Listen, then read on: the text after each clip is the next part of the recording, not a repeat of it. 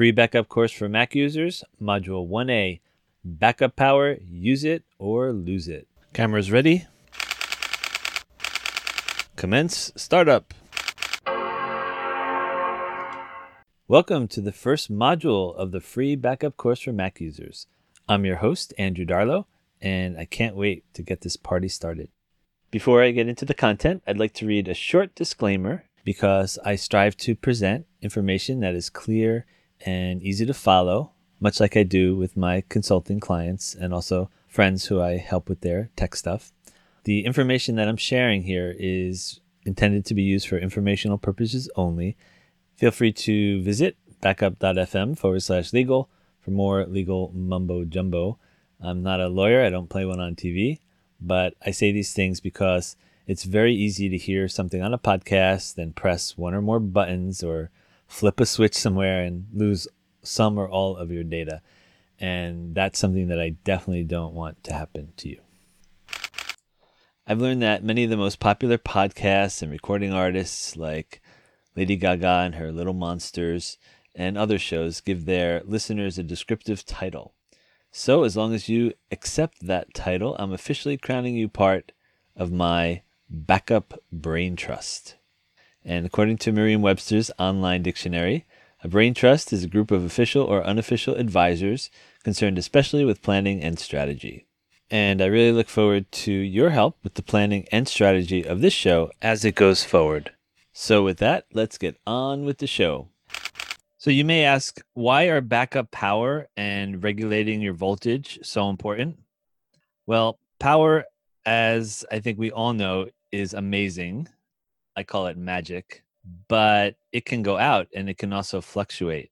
And even if it goes out for a split second, disaster can occur in the form of a hard drive crashing or all kinds of other problems, like a TV could just all of a sudden stop working, for example. So that's why you need to be very careful with any of your equipment, and especially computers. And that's why some type of battery backup is extremely, extremely helpful.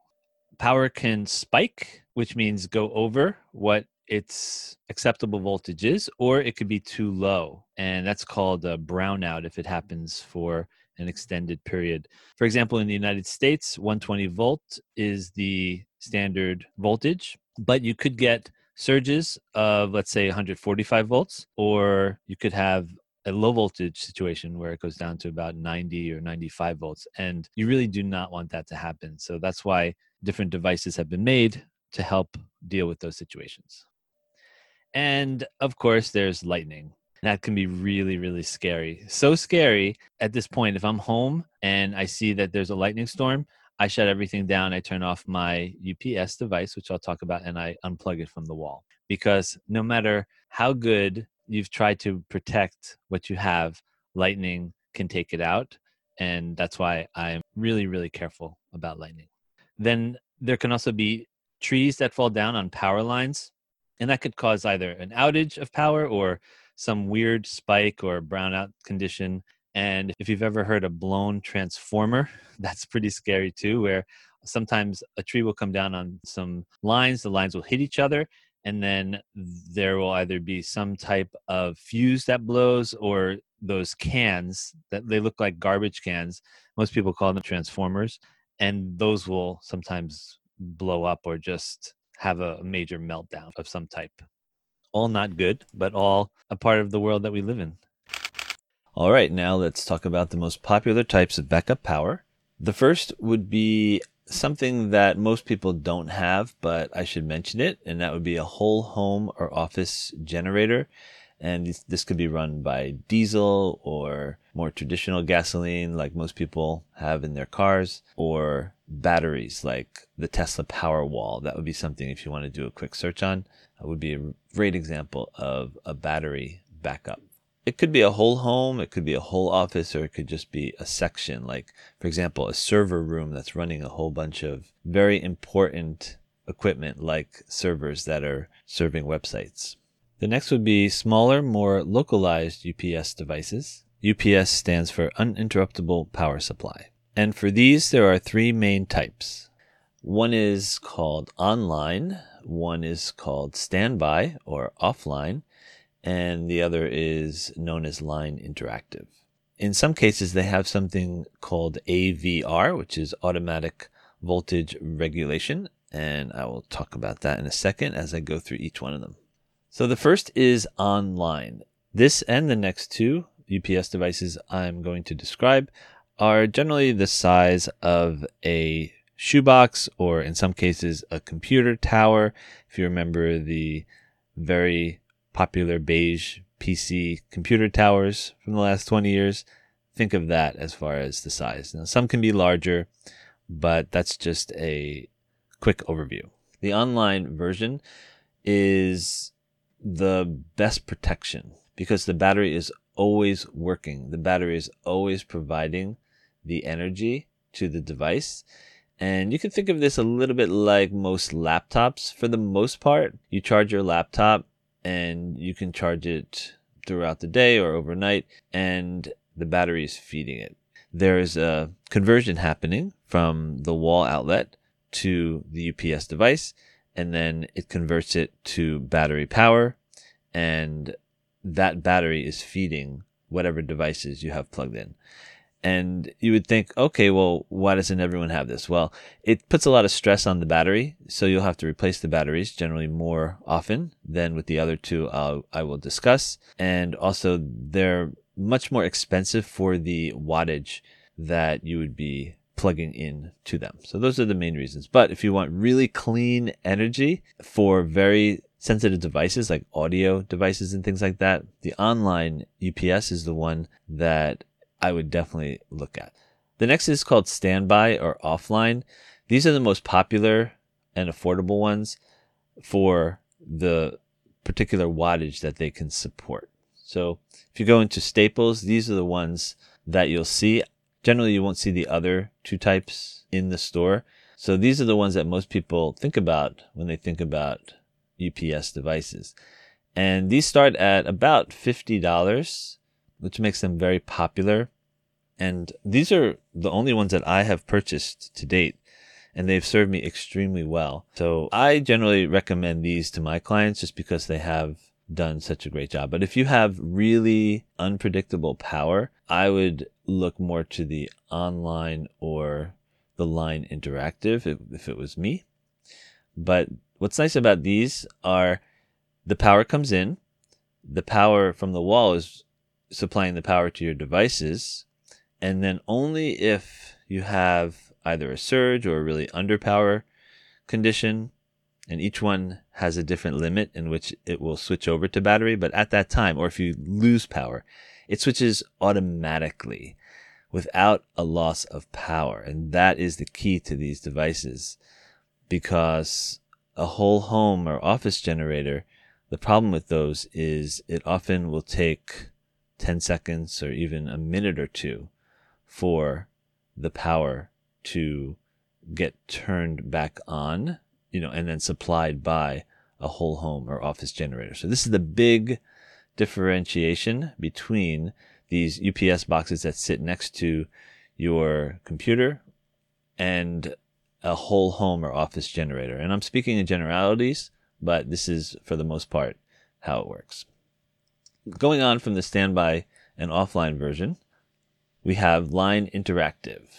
Now, this is a really interesting option. And going forward, this is the one that I will probably be purchasing.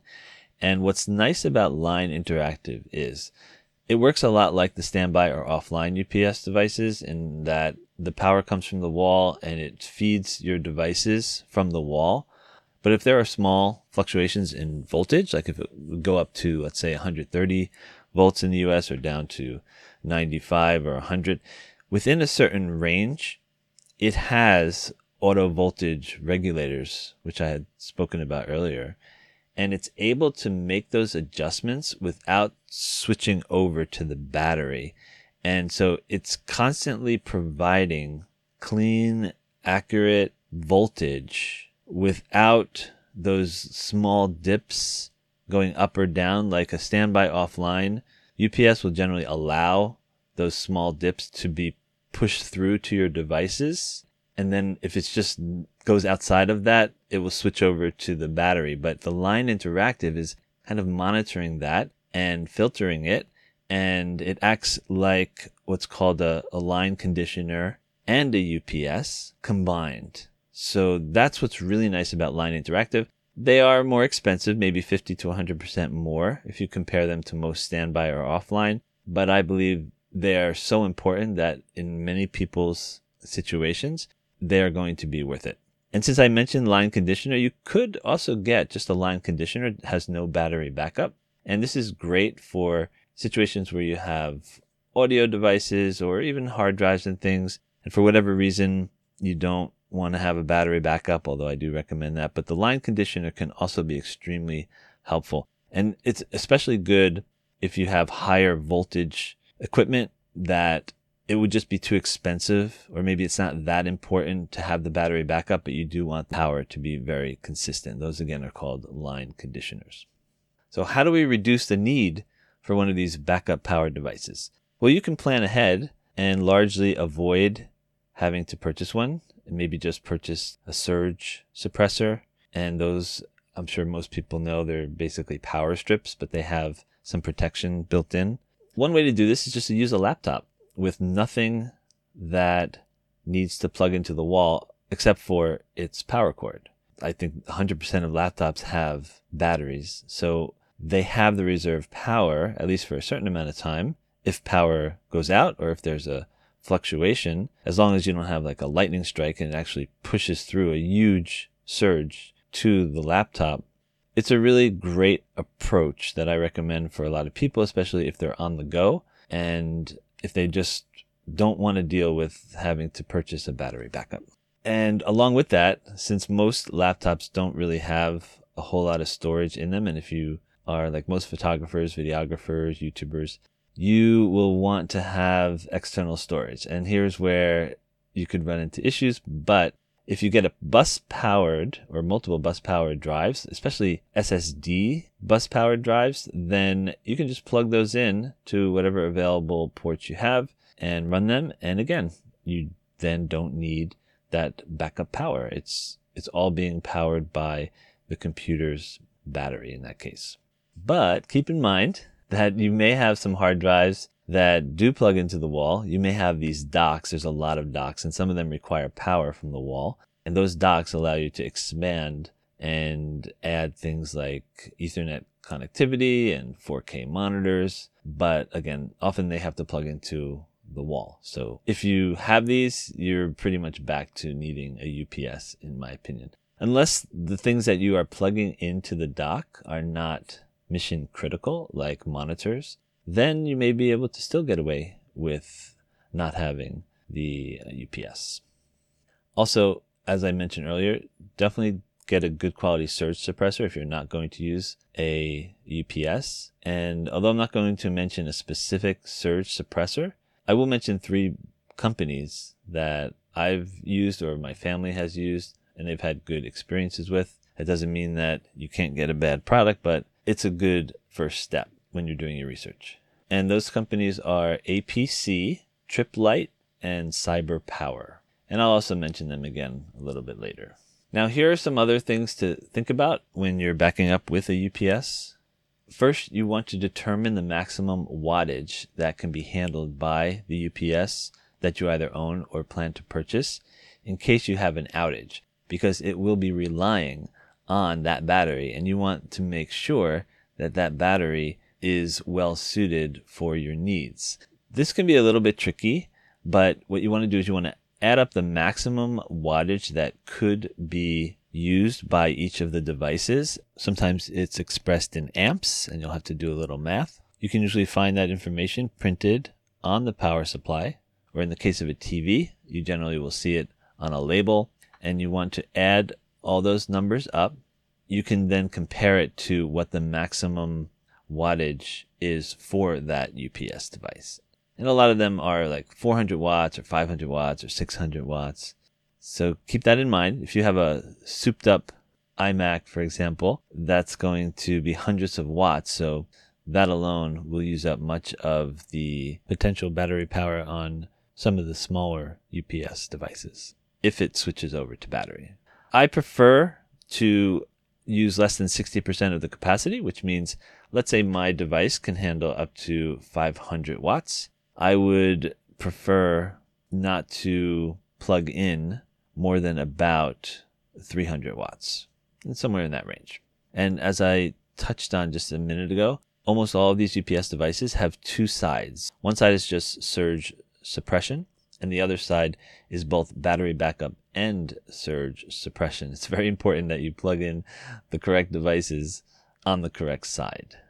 And also take note of the devices that are definitely not recommended to plug into your battery backup device.